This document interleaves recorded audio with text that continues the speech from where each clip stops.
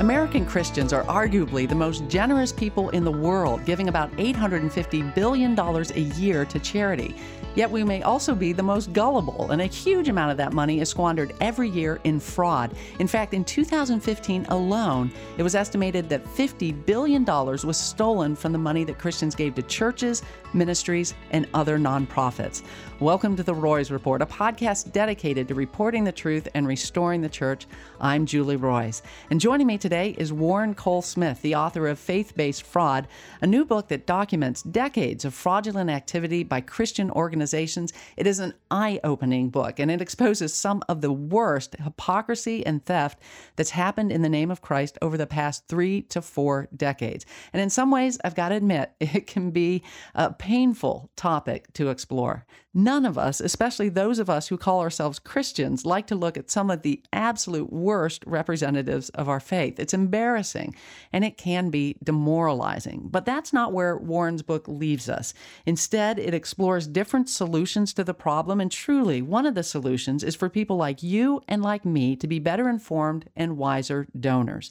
So thank you for joining us today. I think you're going to be really glad that you did, and I think as a result of listening, you're going to be better equipped to spot and then to avoid the charlatans that are out there.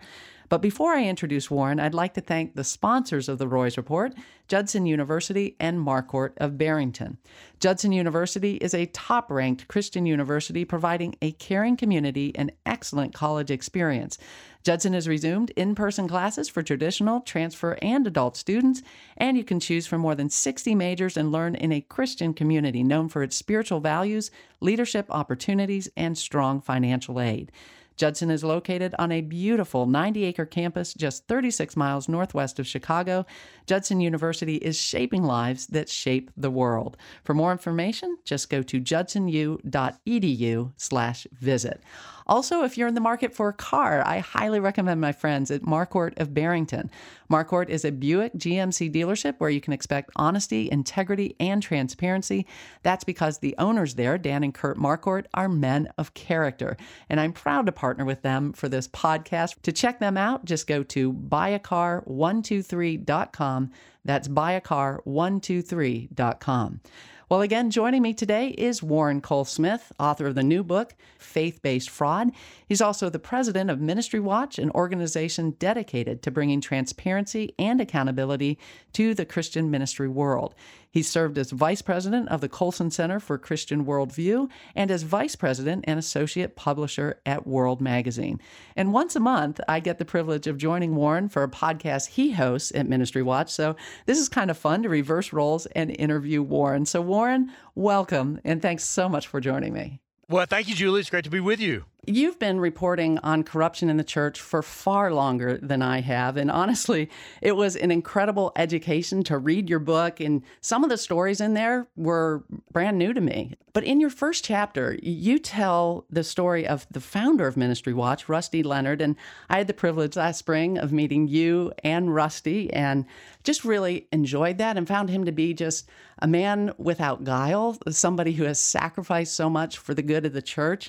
And I think Rusty's story is just so helpful because it shows how naive and sometimes overly trusting Christians can be about these Christian organizations. So can you tell us a little bit about Rusty's story and how he discovered this problem of fraud in the church? Well, I agree with you. Rusty Leonard is one of the heroes of the book and one of the heroes of my life, as a matter of fact. Rusty and his wife, Carol, were financial people. Carol herself is a CPA. Rusty is what is known as a CFA, a Chartered Financial Analyst, which is kind of the gold standard for examining the finances of large organizations. And he made a lot of money working for the legendary investor Sir John Templeton. He managed literally billions of dollars for Sir John Templeton. And as Rusty was growing and advancing in his career and making a lot of money, he also became a donor, a philanthropist. He was a committed Christian, felt like, of course, that it was important for him to be a good steward of those resources.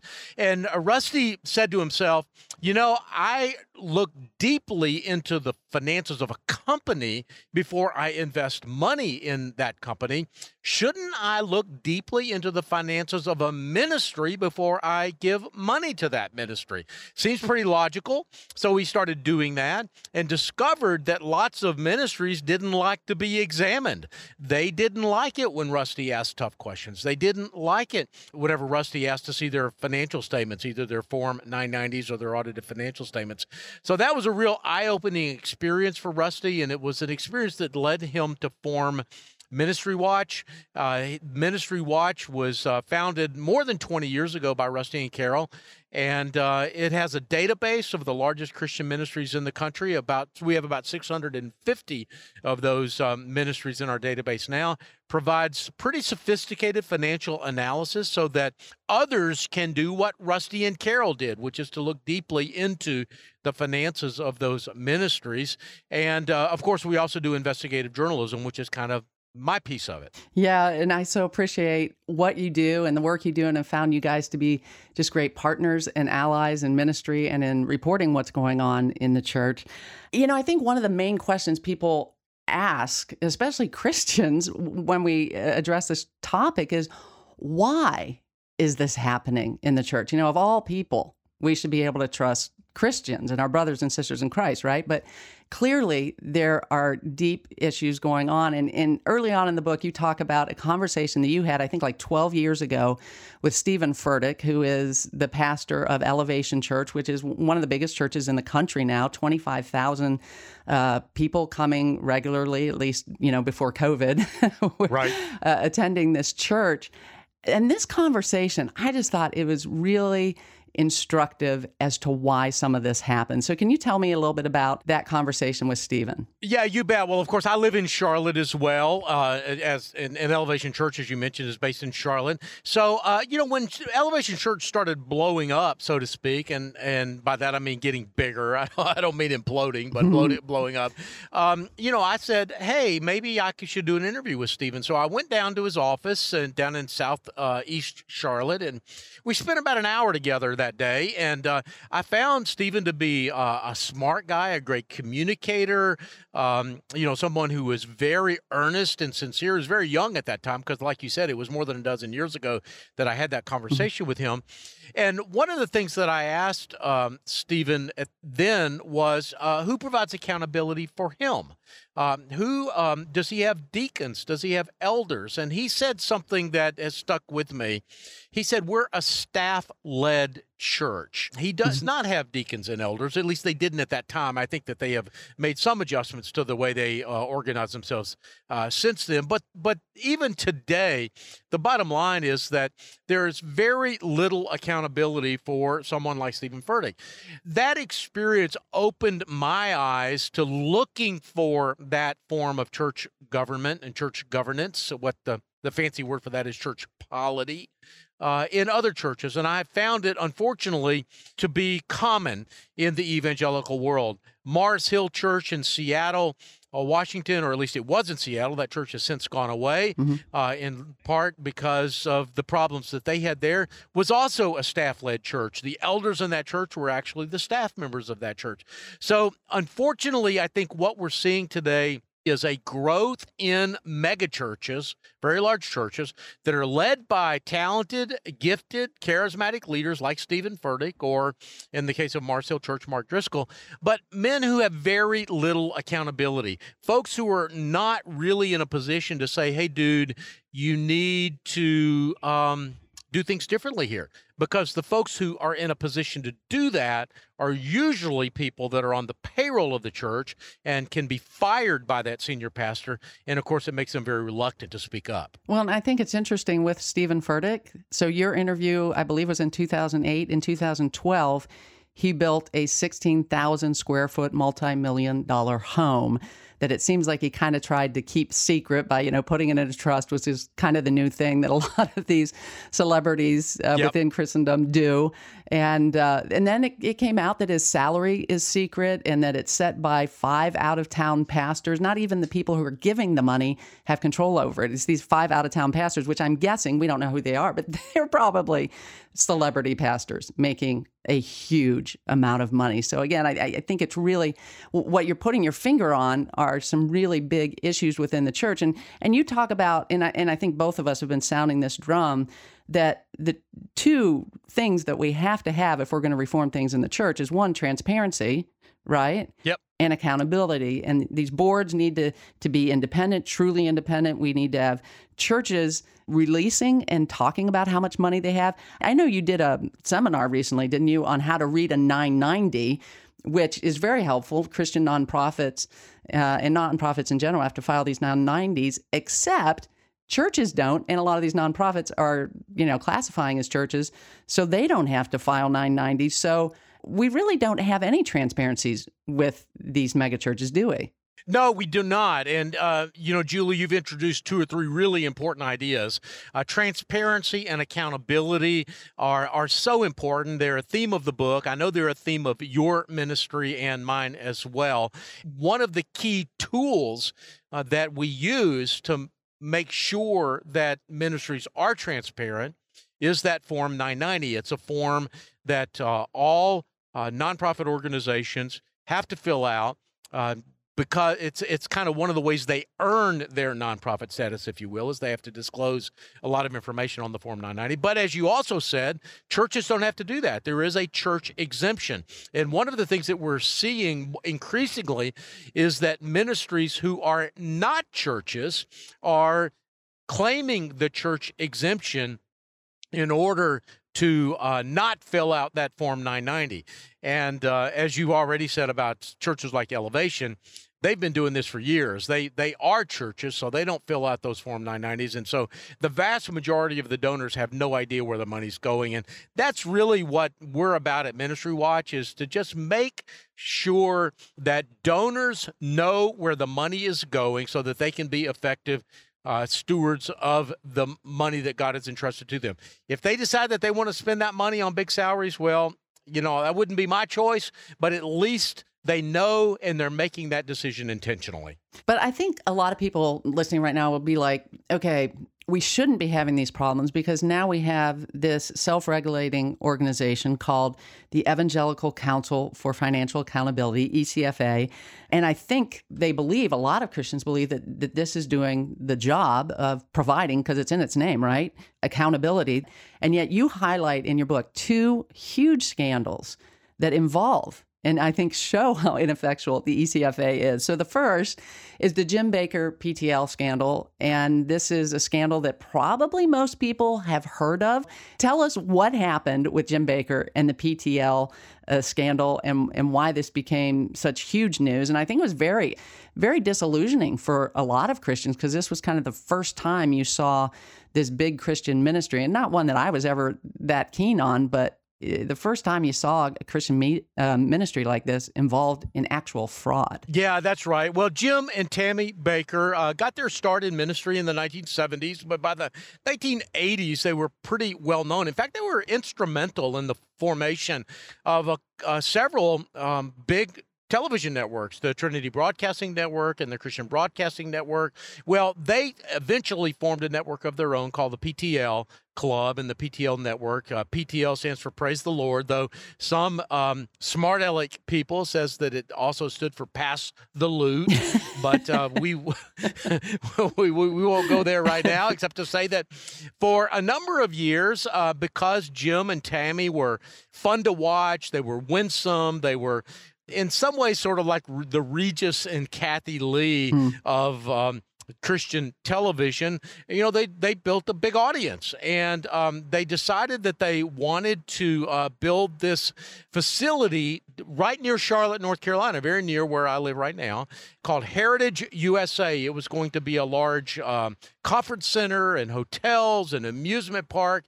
And in order to finance Heritage USA. They sold these memberships in Heritage USA where people would pay a certain amount of money, and that would give them benefits. They would be able to use the Heritage USA a certain number of days of the year. Well, obviously, if you're going to sell those kinds of memberships like a timeshare, you don't want to sell more days than there are days in the year. And unfortunately, that's what Jim and Tammy and Heritage USA ended up doing. So the real nature of the fraud was not that they built Heritage USA or that they built this amusement park, but what they were actually convicted of was overselling the memberships in Heritage USA. Jim Bakker eventually went to prison. The PTL network collapsed. Jerry Falwell, not Jerry Falwell Jr., but Jerry Falwell, his father, tried to rescue it for a while. That attempt ended up failing. Today, Heritage USA still exists. It's owned by Morningstar Ministries, which is another questionable ministry that I don't talk about much in the book, but it just ended up being a very chaotic situation. Tens of thousands of people lost in the aggregate, tens of millions of dollars in the PTL scandal. So here's my question. Where was the ECFA when all of this was happening? Pretty interesting story about how the ECFA is involved. That's a great question. And the truth of the matter is that during most of the time that the scandalous behavior was happening at PTL and Heritage USA, they were members of the ECFA. The ECFA had been formed probably a few years earlier. 1979, I believe, was the official founding date of the ECFA. And the ECFA was founded in response to some concerns that Congress was going to regulate the nonprofit sector. And many Christian leaders got together and said that if we form our own self-regulating organization, maybe that would keep the government at bay. And it was successful at keeping the government at bay. It was not successful at actually creating any meaningful oversight of Christian ministries. And that's why the PTL network and Jim and Tammy Bakker could be members of the ECFA and not be held accountable at all by the ECFA for their scandalous activity. In fact, it was only after all of these scandalous activities, the fraud came to light, mostly because of reporting by the Charlotte Observer, the secular newspaper here in Charlotte, that the ECFA finally suspended the PTL clubs and the Heritage USA's membership in the ECFA. And we've seen this over and over again, haven't we? With Gospel for Asia, the same thing happened where they were accredited by ECFA, and it's when the press reported everything about all the fraud going on that then Gospel for Asia lost its accreditation with ECFA. Same thing with Harvest Bible Chapel, which is what I'm most intimately associated with and know the best, but just an ongoing problem over and over again.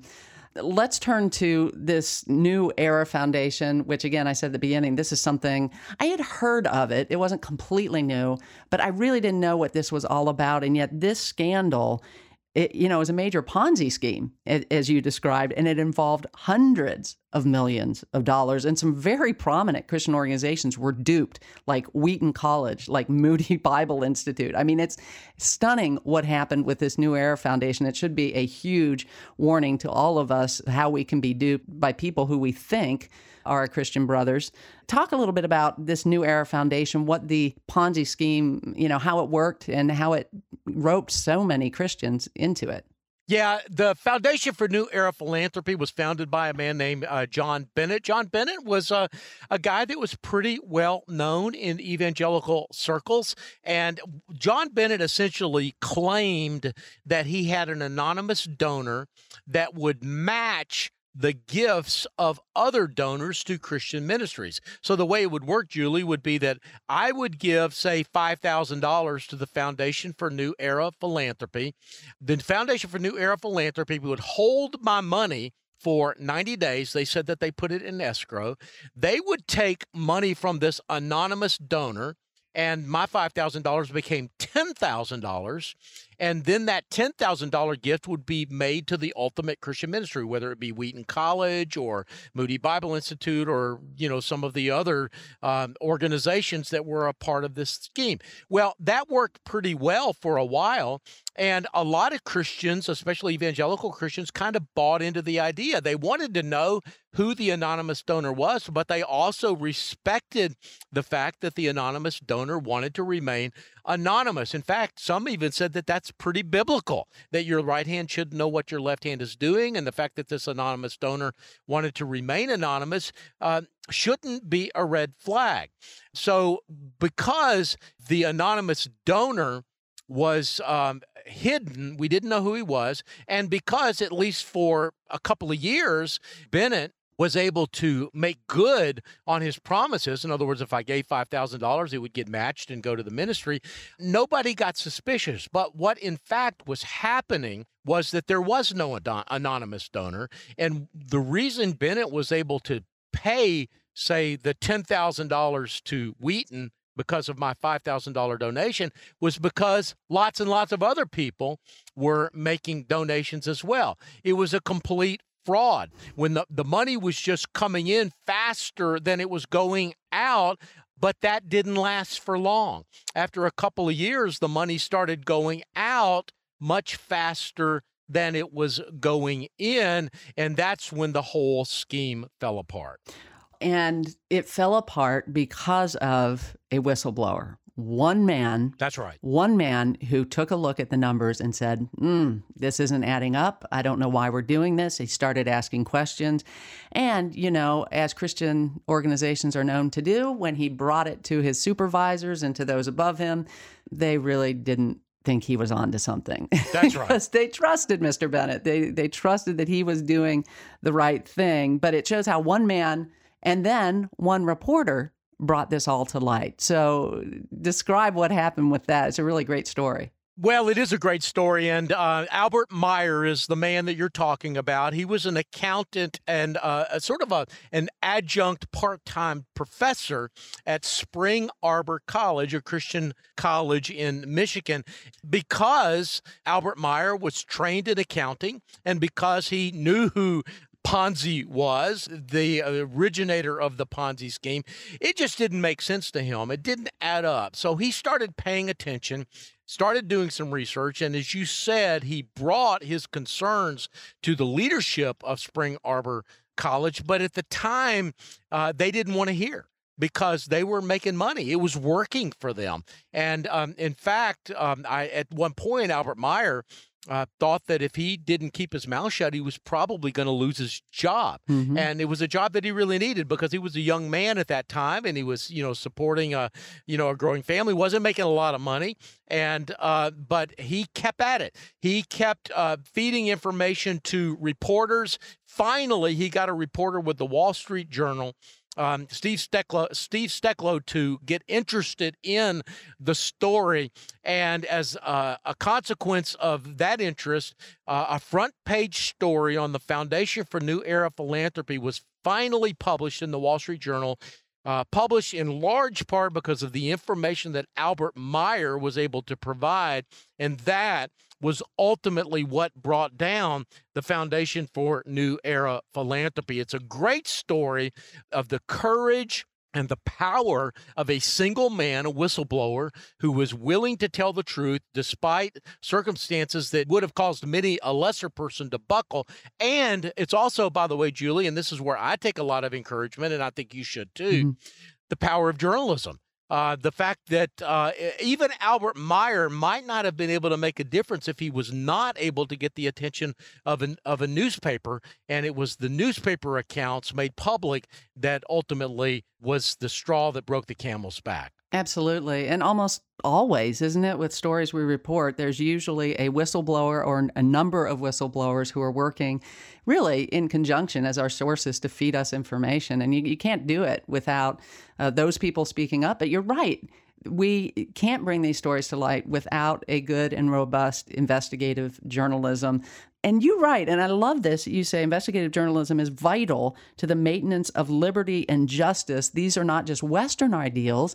These are biblical ideals. That's exactly right. You know, we see this throughout Scripture that as Christians, we are children of the light. You shall know the truth, and the truth shall make you free. I mean, these ideas of transparency and vulnerability and accountability are just woven throughout Scripture, really from Genesis to Revelation. So I don't think we as investigative journalists or those of our listeners that might be concerned about being good stewards should ever apologize for asking tough questions of folks that are involved in ministry. Because if those folks are doing good work, if the folks that we're asking these questions of are doing good work and they're doing honorable work, our tough questions give them an opportunity to shine. It is only when they are behaving badly that our questions should ever create a problem. And I'm going to ask the question again, where was the ECFA when all this was going on at New Era? Well, the ECFA was there. They were, the Foundation for New Era Philanthropy was a member of the ECFA. Many of the organizations that were victims of the scheme were members of the ECFA.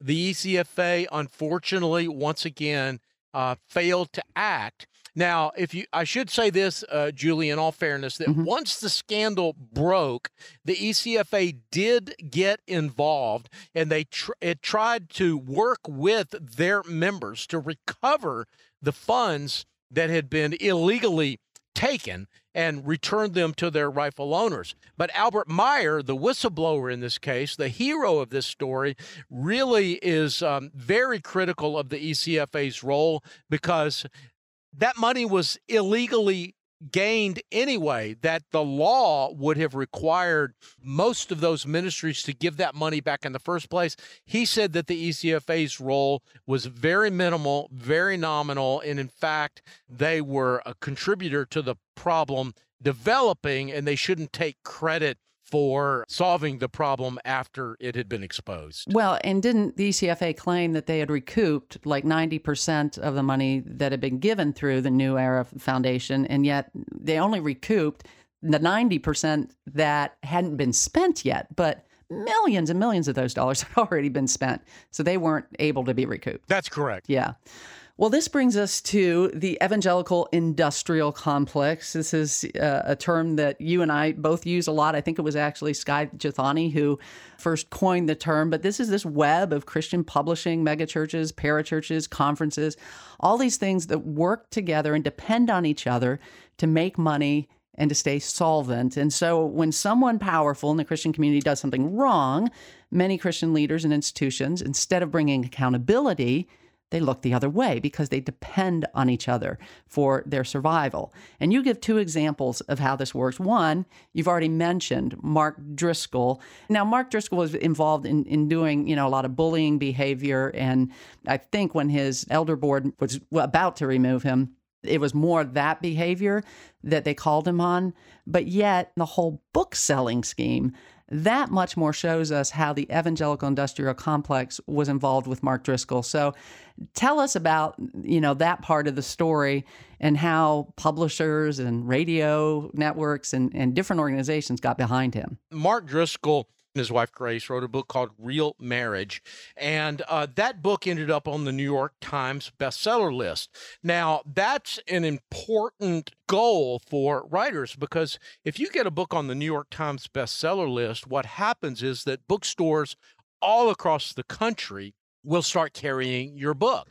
In fact, you've probably walked into bookstores where right near the front door they'll have a display of books that are on the New York Times bestseller list. So it becomes a huge accelerant to book sales to get your book on the New York Times bestseller list. Also, you can say for the rest of your life that you are a New York Times best-selling author. It becomes an important part of a lot of authors' personal brand. So getting on the New York Times bestseller list is an important goal for many authors. So important that they will stoop to unethical and maybe even illegal means to do so. And in the case of Mark Driscoll, he in effect bought his way onto the New York Times bestseller list. The way he did that was by hiring a company called ResultSource. ResultSource is a company that was set up purely to put books on bestseller lists. They have a network of people scattered around the country, and they provide those people with debit cards and other kinds of ways to purchase books so that it doesn't look like it's a bulk purchase, that it looks like the book is being bought by thousands of people in thousands of locations all around the country. And it basically deceives the people who compile the bestseller list into thinking that these are organic sales and not orchestrated sales. ResultSource was hired by Mars Hill Church and Mark Driscoll for the total cost, including the purchase of the books and the fee to ResultSource, was nearly $250,000, and it was successful. The book did end up on the New York Times bestseller list, and ResultSource was used by many celebrity authors. I was able to identify at least a couple more in the book that used ResultSource, and sort of the common thread for all of the authors that used ResultSource was a literary agent named Seeley Yates. Seeley Yates was Mark Driscoll's literary agent, and he was the literary agent for a number of other writers that ended up on the New York Times bestseller list, and he was also a friend of the president of ResultSource. Just an interesting nugget here. When I was working in radio, and I remember I was saying I was at the point where we're incorporating as a nonprofit, radio executive said, "Oh, well, hey, you got to talk to Seeley Yates. I'll put you in touch, blah, blah." And so I ended up talking to Seeley Yates, not realizing this. And then when I read this, I was like, man, I don't want anything to do with Seeley Yates, given his involvement in these things. But again, I got that name from a radio executive. Why? Because they're all connected. Why? Because these publishers as well are connected in. And we saw it, didn't we, with Driscoll? When this all came to light, you didn't immediately see the whole complex bringing heat on Driscoll necessarily. They did eventually take some steps, right? But initially not. Well, that's exactly right. And the reason, of course, is because as you rightly said, they're all connected. I mean, Seeley Yates, for example, is also the literary agent for David Jeremiah. And David Jeremiah, of course, has a very large radio and television ministry. That radio and television ministry buys time on Christian radio and television stations around the country. And when I say buy time, I mean they spend as much as $10 million a year on buying time from Salem and other radio networks. So it becomes very, very difficult to criticize your largest customer. And the book publishers depend upon the radio stations to give their authors interviews. The radio stations depend upon the book publishers to do advertising. So it is just a complete incestuous kind of circle where one hand is feeding the other, or I don't know what metaphor to use here, Julie, but one hand is scratching somebody else's back, and so on and so forth. So whatever metaphor you want to use, they're all in this together, so to speak, and it becomes very difficult for folks that are in Christian media, even if they did have actual reporters, and by the way, Salem has very few real reporters on their staff, but even if they decided they did want to investigate this, they probably wouldn't be allowed to because of the financial conflicts of interest involved. And you've mentioned Dr. David Jeremiah. He did the same thing with his books. Did he hire ResultSource? Well, he never said so explicitly, but he mentioned in one of the acknowledgments, in fact, a couple of the acknowledgments of his books, that he wanted to thank the mastermind behind his marketing of his books, Kevin Small. Well, Kevin Small is the president of ResultSource. So while he never admitted explicitly that he paid ResultSource, it is clear that he worked with ResultSource and with Kevin Small. And by the way, I should say that Seeley Yates is both David Jeremiah's literary agent and chairman of the board of David Jeremiah's Turning Point Ministries. Oh, my goodness. Well, the web gets even more sticky with David Jeremiah because he was part of National Religious Broadcasters, and he was with the ECFA. I mean, and initially because of this, ECFA was moving towards actually taking away his accreditation. He pulled out of the ECFA first, right? And out of NRB. Is that correct? Yeah, that's correct. And I got to say, Julie, you and I have been hard on the ECFA, and I think that there's reason for that. I'm not apologizing for that, but I also want to say that I think the ECFA is a co-laborer in this process with us. I don't think they do as much as they can or should. I believe that the limitations of the ECFA are why organizations like Ministry Watch and the Roys Report exist. But I do want to say that the ECFA does a pretty good job of setting standards that ministries should live up to. Now, they don't do a great job of policing the organizations to adhere to those standards, but I believe that the standards that they actually set are wise and prudent, and I think that they do a good service to the evangelical world. I would agree with you that the standards are good. I think where we would disagree maybe is that I believe that by accrediting organizations, they're giving a false sense of security to donors. And that, to me, is really dangerous. So that's where I kind of feel like they're not allies, because they're giving this false sense of security to so many donors who think, well, ECFA has looked into it, it's good. I don't disagree with that. I don't fully agree with it either, because as in the case of David Jeremiah, they were starting to take sanctions against David Jeremiah. I don't think they do it often enough. I agree with you that they do give donors a false sense of security, because when an organization joins the ECFA, they are almost never scrutinized after that. Mm-hmm. But in the case of David Jeremiah, I think things were actually working the way they should. David Jeremiah, in part because of this book buying scheme and because of some other issues that were related to that ministry, the Turning Point Ministries voluntarily resigned from the ECFA, but they voluntarily resigned because they were being reviewed by the ECFA. It's probably going to be inevitable that they were going to be asked to leave. Now, that created a problem for David Jeremiah, and it created a problem from the National Religious Broadcasters, because the National Religious Broadcasters at that time, and this was about 10 years ago, had a standard that said that if you are going to be on the executive committee of the National Religious Broadcasters, you had to be a member in good standing of the ECFA. And so when David Jeremiah left the ECFA, it forced him to leave the NRB as well. So you had this strange situation where you had one of the largest religious broadcasters in the country who could not be a member of the National Religious Broadcasters because he was no longer a member of the ECFA.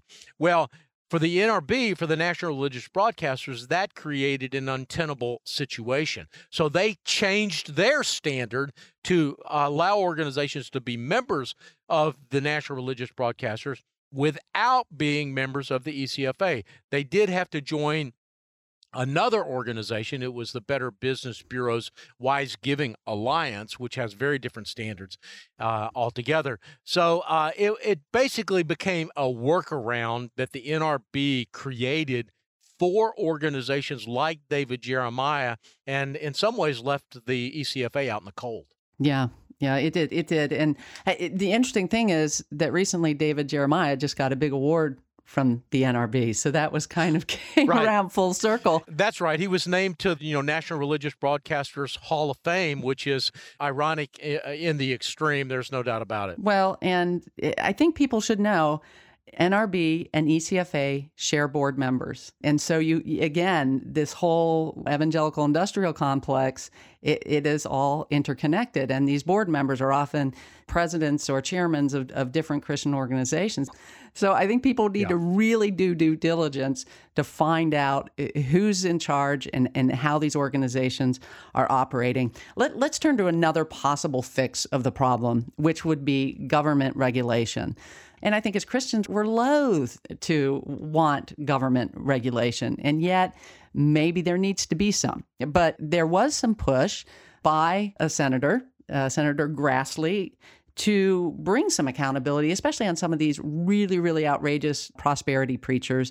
And those prosperity preachers became known as the Grassley Six, and there was an investigation. A lot of people don't know about this investigation, but it's really, I think what happened with it is very important for us to know. Warren, tell us about the Grassley Six and what happened. Yeah, well, I devoted an entire chapter to the Grassley Six because I think you're right. A lot of people think that there are two great hopes for accountability and transparency. One is the ECFA and the other is the government. What I say in my book is that no, neither one of those fixes are going to work. The problem with depending upon the government for a number of reasons. Number one, increased government regulation is going to add a layer of bureaucracy and cost to doing business as a Christian ministry. And number two, the Grassley investigation ultimately resulted in absolutely no action or sanctions being imposed against the 6 ministries that were investigated. So even though millions of dollars, possibly tens of millions of dollars were spent on the Grassley investigation, nothing happened. We can't depend upon the government to police Christian ministries. They don't have the investigative tools or the theological tools to really be able to discern what is going on with the ministry and who sort of the good guys are and the bad guys are. So that's the reason that I say neither the ECFA nor the government is the right answer, and that we should be looking for third ways in order to create transparency and accountability in the ministry world. Right. And as the Grassley Six showed, politicians will be political. And so... Right. You can't take... There's an old saying, Julie, you can't take the politics out of politics. Yeah. And that's right. The political considerations are going to be too great. And in the case of Grassley, for example, the financial crisis hit in 2008, 2009. And in fact, I interviewed Senator Grassley for the book, and I said, Senator Grassley, did the Grassley Six, did these 6 televangelists get a get out of jail free card because of the financial crisis that you guys just got distracted by other things? Now, of course, Senator Grassley denied that, but I have a hard time, thinking that maybe that's not true. Yeah, I think one thing that all of America is aware of, especially after, the last 4 years, is that evangelicals are a major voting bloc. And so it's going to be hard to get the government to really police evangelical organizations. I just want to kind of land this plane and talk about where the responsibility lies, because we've said ECFA isn't going to clean it up. The government isn't going to clean it up. There has been, and I will say, this is what motivates me to do my work and you to do your work, is there's been substantial change by whistleblowers and journalists speaking up and bringing light in these situations. But ultimately, we only highlight the worst, the biggest. And this is happening on a lot of levels in a lot of organizations from big to small. And it really is educating donors, isn't it? It really is those listening who need to take responsibility for this and need to be wiser in the way that they spend their money. Well, that's exactly right. And, Julie, each individual donor, there might be somebody listening here that gives away millions of dollars a year and has, a significant influence. But the vast majority of us are probably going to say, you know what, I give a few $1,000s a year to my church and maybe a few $100s a year to various Christian ministries. What kind of an impact can I have? And I would say that the answer to that question is you can have a tremendous impact. That if you ask tough questions before you give that money, and also if you aggregate your efforts with the efforts of dozens, of hundreds, of thousands, dare I believe that maybe one day there might be millions of donors that are asking these kinds of questions, I believe it'll have a tremendous impact. And as you mentioned, Julie, early in the program, Christians are incredibly generous. The 650 ministries that are in our Ministry Watch database are responsible for $30 billion in giving every year. That's the combined revenue of those 650 ministries. And those are just the 650 largest ministries in this country. There are hundreds of thousands, nearly a million others. If the donors to all of these ministries got together, or even acting individually, but knowing that others were also acting individually and started asking tough questions before they gave money, I believe that it could have a very serious reformative effect on Christian ministries in this country and on the way all of us do stewardship and giving. And so I really believe that the responsibility lies with each one of us individually. Every single one of us that are listening to this conversation can ask tough questions before they give their money. And I believe that in the aggregate, that will have a tremendous impact on Christian ministries in this country. Amen. I second everything you just said. Warren, fantastic book, Faith-Based Fraud.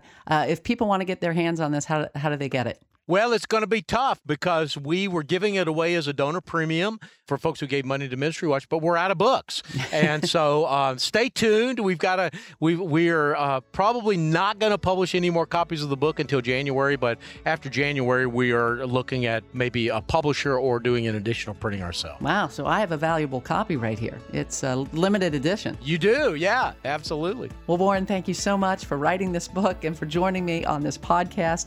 And thanks so much for listening to The Roys Report, a podcast dedicated to reporting the truth and restoring the church. I'm Julie Roys. If you'd like to find me online, just go to julieroys, spelled ROYS.com. Also, make sure you subscribe to The Roys Report on Apple Podcasts or Google Podcasts.